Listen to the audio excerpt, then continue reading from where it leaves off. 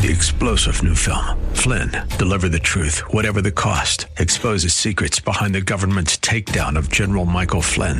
Flynn knew what the intel world had been up to. He ordered the first audit of the use of contractors. This set off alarm bells. He told the truth. He was the most dangerous person for Donald Trump to hire. They had to get rid of Flynn. Flynn, deliver the truth, whatever the cost. Available now. Watch it today. Go to salemnow.com. salemnow.com.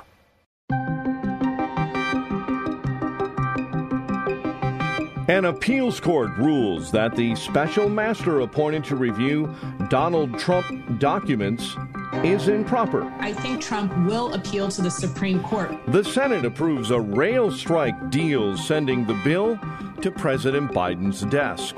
This is going to kick the problem down the road. It'll avert a disaster right now, but it will come back down the road. FTX former CEO Sam Bankman-Fried apologizes, saying he never meant to commit fraud. There's evidence perhaps that he stole and still has tens, if not hundreds of millions of dollars.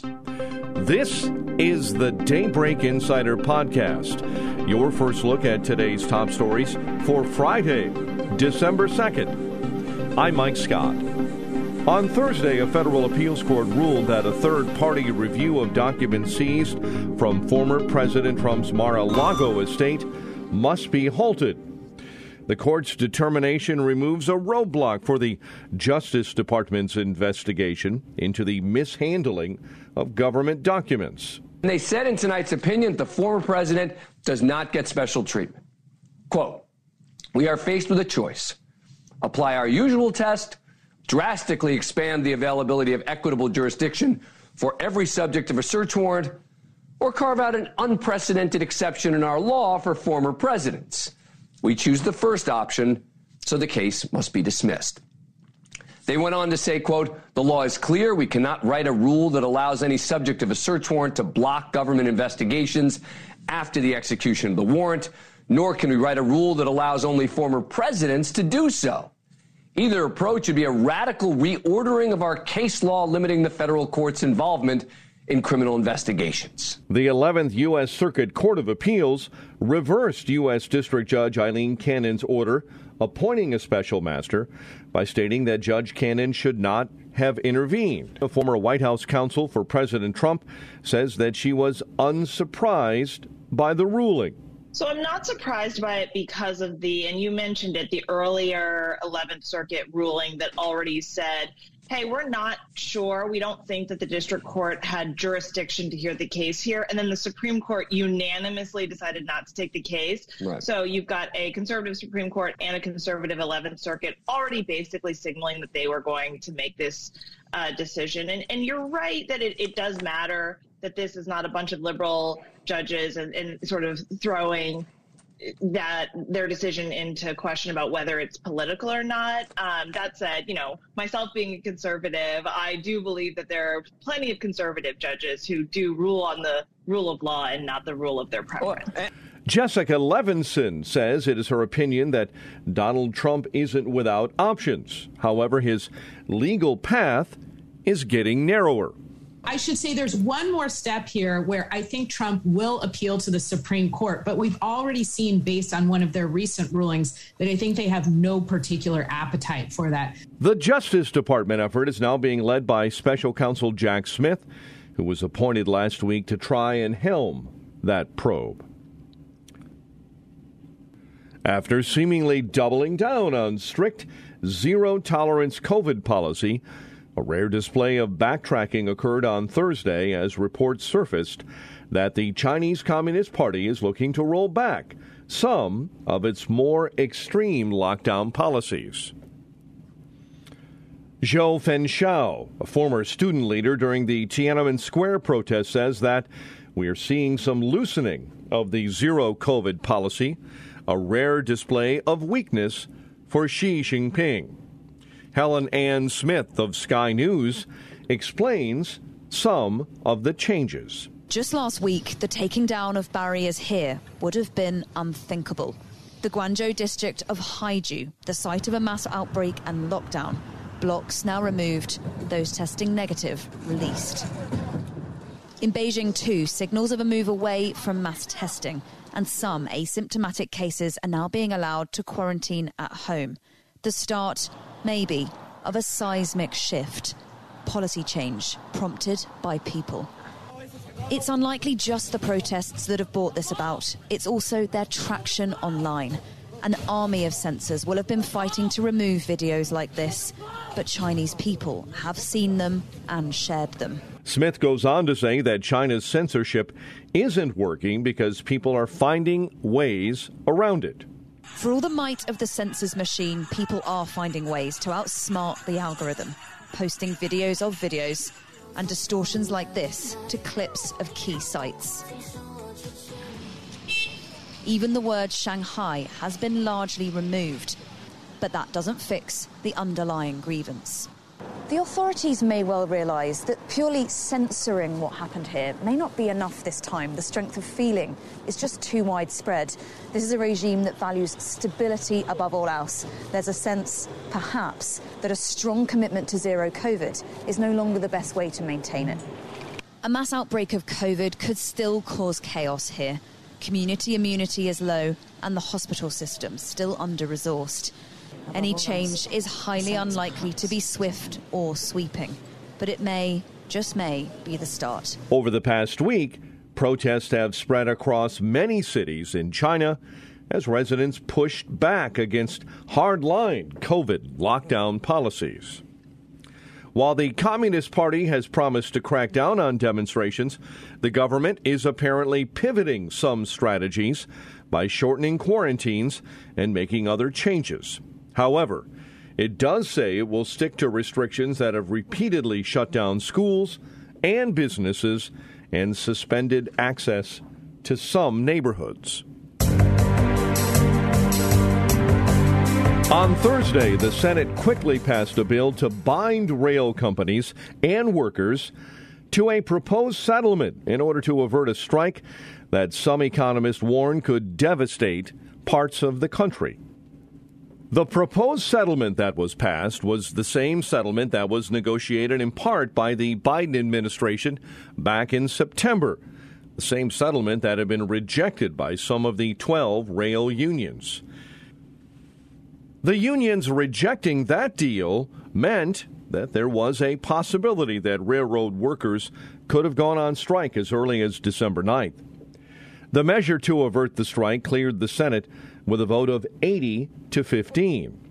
It came one day after the House voted to impose the agreement. The measure now goes to President Joe Biden's desk for his signature. However, the passage of the bill doesn't come without critics. Some say that the contract doesn't have sufficient paid leave for rail workers, which was the main sticking point between rail companies and rail workers. But the president argued that if the contract isn't imposed, a strike could cause 750,000 job losses and trigger a deeper recession, which is something the president believes the country cannot afford. It's going to immediately cost 750,000 jobs and cause a recession. And so what I made it really clear is that what was negotiated was so much better than anything they ever had. Biden says that while the deal doesn't have paid leave, he's working on paid leave for all Americans. I negotiated a contract no one else could negotiate. The only thing that was left out was whether or not it was paid leave. You know, I've been trying to get paid leave, not just for rail workers, for everybody. But that other team, they're called the Republicans, they voted against it. They said we couldn't do it. We're one of the few nations in the world that don't have paid leave for our workers. Andrew Donaldson is managing editor at Ordinary Times Magazine and host of the Heard Tell podcast and a contributor to Young Voices. He joins us on the Daybreak Insider podcast to give us the latest news on the railroad negotiations. Congress has now gotten involved, so the House of Representatives has passed two different bills. One is exactly in line with the September agreement that was brokered between the Biden administration, the rail companies, and the union heads. But that is also the agreement that the labor unions, some of them have rejected. So dog ear that one for just a second. The House also passed a second bill that is the same bill, except it adds in the sick days. Now, that is what the rail workers are objecting to, the ones that will not ratify this agreement. So both of those pass on party line votes. Of course, the Democrats still have the majority right now in the lame duck session. It now goes to the Senate, and that's where this gets really interesting of which one of these two bills are going to go forward. Donaldson says forcing this deal without paid sick leave isn't solving the issue. It's really only kicking the can down the road. Well, the number one issue for the workers themselves, especially the unions that have rejected the deal, is sick time. They're very well paid. Railroad workers are in the top 10% of all industrial workers, so they're well paid, but they get no sick time. These are very long-hour jobs. A lot of these jobs involve travel. A lot of them are very hard, labor-intensive jobs, and they don't have sick time. And this happened in the sequence right after COVID brought all this to head. These negotiations have been going on 3 years, and during COVID, this lack of sick time really hit them because these rail companies have very strict attendance policies. They get strikes against them for missing days of work because it's PTO time, and PTO time, of course, works at the discretion of the companies, whereas dedicated sick time, the company can't fiddle with that. So this is why this is such a major issue and one that the rail workers are not going to bend on. And if they are forced to take this deal through Congress and still don't have these sick days, this is going to come down the road again, and it's probably going to be even a little more contentious the next time they try to negotiate this. Donaldson tells the Daybreak Insider that Congress decided to intervene because if rail workers went on strike before the holidays, it could have devastated parts of the economy. Well, the workers, if they're forced to take the deal that they don't want, that they voted down, they're going to obviously feel very aggrieved, and they're going to have a great point. What's happening politically, though, is a rail strike right now, right before Christmas, would be very, very tough on the economy. Some estimates put it as high as $2 billion a day. Of course, you don't want to have economic upheaval right before Christmas. You can imagine the human interest stories that comes out. It's a very bad political look. It's very bad for the economy. So the White House and Congress are making the decision of, yes, we do not need to have a rail strike for the good of the wider country. But underneath that, just again, remember and dog ear it, these workers, if they have to take a deal that they already rejected, they're going to feel even more aggrieved. This is going to kick the problem down the road. It'll avert a disaster right now, but it will come back down the road again, and we're going to deal with this again, and it'll probably be even harder to deal with next time. When asked if Joe Biden, who describes himself as a pro-union president, would take a hit politically from this, Donaldson says that the White House made a calculation based on simple math. Right. Well, he made a political calculation that's basically a math problem here. The amount of union workers involved here are a lot less than the 40% of all the freight in the country that moves by rail. That expands out to port rail, truck rail. Everything that happens in the economy when it comes to transportation and logistics is interlinked. And if the rail portion of that shuts down, a vast majority of the economy is going to get affected. Way more people are going to get hurt by an economic shutdown than the aggrieved railroad workers. That's the calculus they're working off of.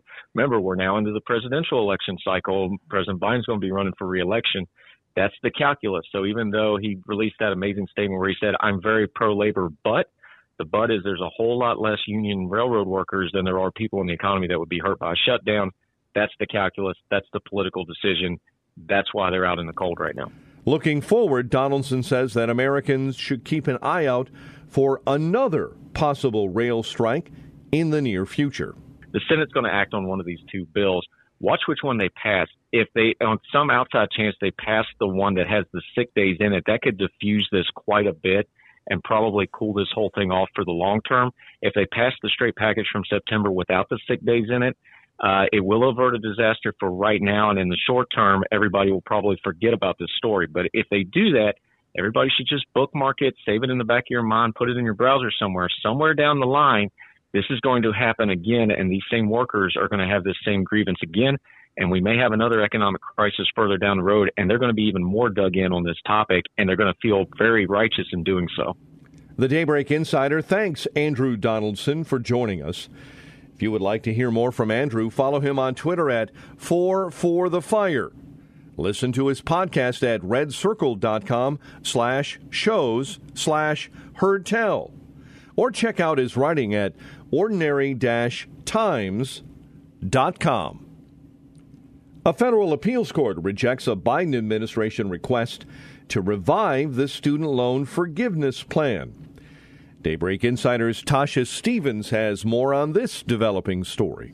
The Fifth U.S. Circuit Court of Appeals in New Orleans declined to pause an earlier ruling by a Texas judge. The Biden administration wanted the ruling put on hold during the appeals process, but the federal three-judge panel said no. But they did call for the appeal to be heard on an expedited basis. Tasha Stevens reporting.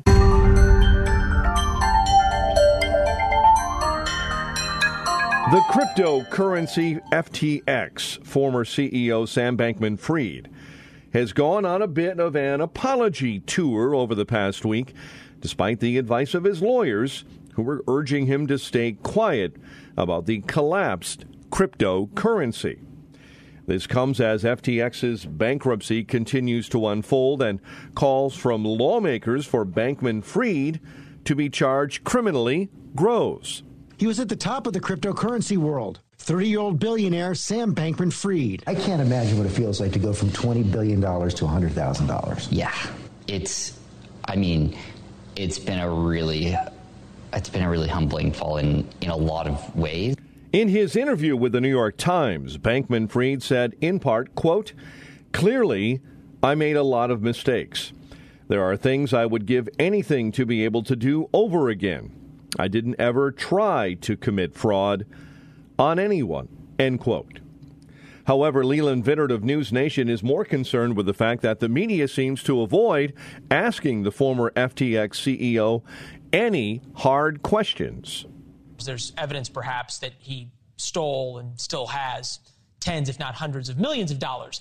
Not one anchor had the guts to ask the single most obvious question. Why aren't you in prison yet? Why am I interviewing you in an undisclosed location? Nobody asked, why do you seem so nervous?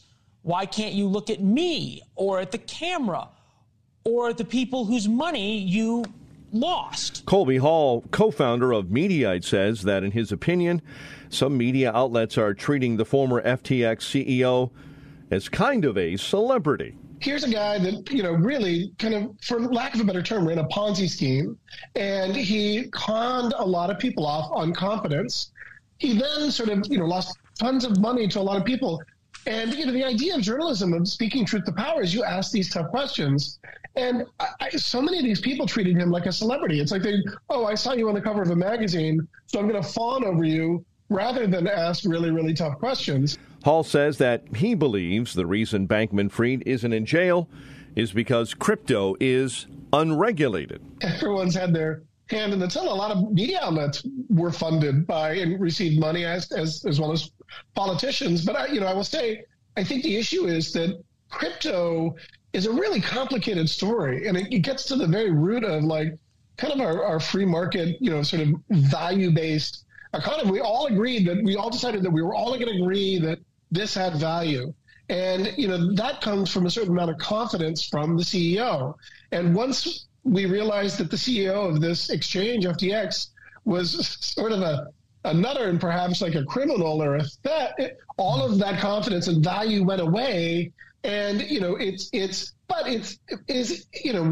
there regulations that he broke? And one of the great things about crypto is that it's sort of deregulated. FTX owes its top 50 creditors over $3.1 billion, according to a bankruptcy court filing. At a bankruptcy hearing last week, FTX lawyer James Bromley said that a substantial amount of assets have either been stolen or are missing. Conservative senators are calling on Republican leader Mitch McConnell not to back an omnibus spending bill. Daybreak Insider's Bob Agnew is on Capitol Hill with more on this story. In a letter, conservatives urge McConnell to snub a year-end omnibus spending package and insist instead on a stopgap spending bill that delays talks on a larger bill until next year, when Republicans will be in control of the House. The letter says it would be poor leadership to, quote, rubber stamp an omnibus spending bill that funds 10 more months of President Biden's agenda without any check on his reckless policies that have led to a 40-year high in inflation. Signatories include fiscal conservatives Rick Scott of Florida, Mike Lee of Utah, and Ted Cruz of Texas. Bob Agnew reporting. 4 little lion cubs that were orphaned during the war in Ukraine are now safe. Daybreak Insider's Jason Walker has their furry tale.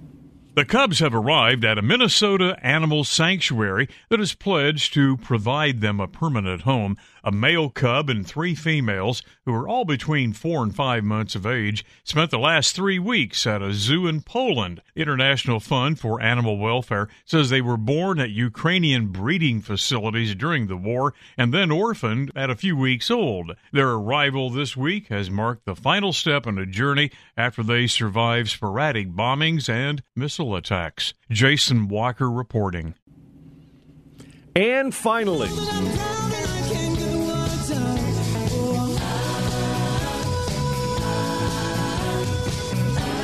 the music industry is mourning the loss of a giant, Fleetwood Mac's Christine McVie, who passed away Wednesday following a brief illness. The singer-songwriter was behind some of the band's biggest hits. Good Morning America's Chris Connolly remembers the Rock and Roll Hall of Famer. A pillar of Fleetwood Mac and a popular music paragon, Christine McVie was a brilliant, pioneering songwriter and singer of so many soft rock hits. When the love starts and the lights go down, and there's not another living soul around. Hold me until the sun comes up and you say that you love me. Say You Love Me on the band's 1975 LP and 1977's You Make Loving Fun. From behind the keyboard, solo or in harmony with Stevie Nicks, McVie sang her lyrics of desire, yearning for connection, and vulnerability with the warm, earthy voice of a strong, uncompromised woman.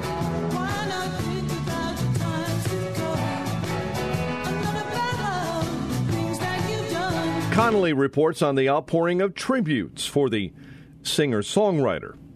From President Bill Clinton, Don't Stop was my 92 campaign theme song. It perfectly captured the mood of a nation eager for better days. I'm grateful to Christine and Fleetwood Mac for entrusting us with such a meaningful song. I will miss her. In a handwritten note, a heartbroken Stevie Nicks called her my best friend in the whole world since the first day of 1975. See you on the other side, my love. Always, Stevie. And the songbirds are singing like they know this go home.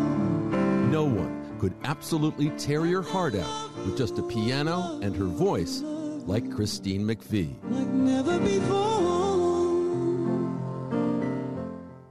So many wonderful songs, so many musicians citing Christine McVie's influence, so many fans drawn to her melodies and lyrics, touched by her knowing voice and her romantic soul. McVie's family released a statement reading in part, on behalf of Christine McVie's family, it is with heavy hearts we are informing you of Christine's death. She passed away peacefully at hospital this morning, Wednesday, November 30th, 2022, following a short illness.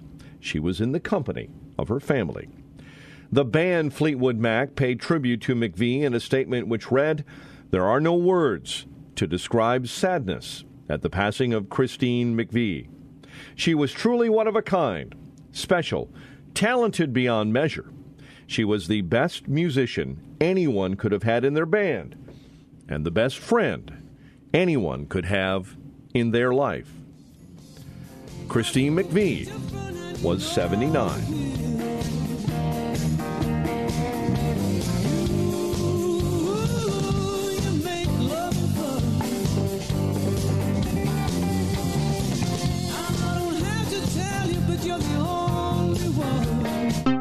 Subscribe to the Daybreak Insider podcast at Apple or Google Podcast, Spotify, or SalemPodcastNetwork.com.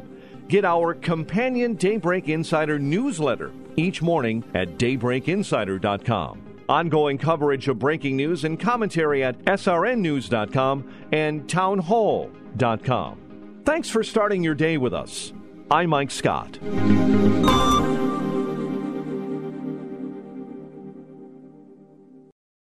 3-star general Michael J. Flynn, head of the Pentagon Intelligence Agency, knew all the government's dirty secrets. He was one of the most respected generals in the military. Flynn knew what the intel world had been up to. He understood its funding. He ordered the first audit of the use of contractors. This set off alarm bells. The explosive new documentary, Flynn, Deliver the Truth, Whatever the Cost, uncovers the facts behind this scandal. Flynn told the truth. He was the most dangerous person for Donald Trump to hire. I find out the worst enemy that I'm going to face in my life is right here in America. They took my assessment and they wanted me to change it. And I was like, I'm not changing it. They had to get rid of Flynn. With in-depth interviews, archival footage, and never-before-seen personal records of the man behind the headlines. I just felt like I was drowning. Flynn, Deliver the Truth, Whatever the Cost. Available now. Watch it today. Go to salemnow.com. salemnow.com.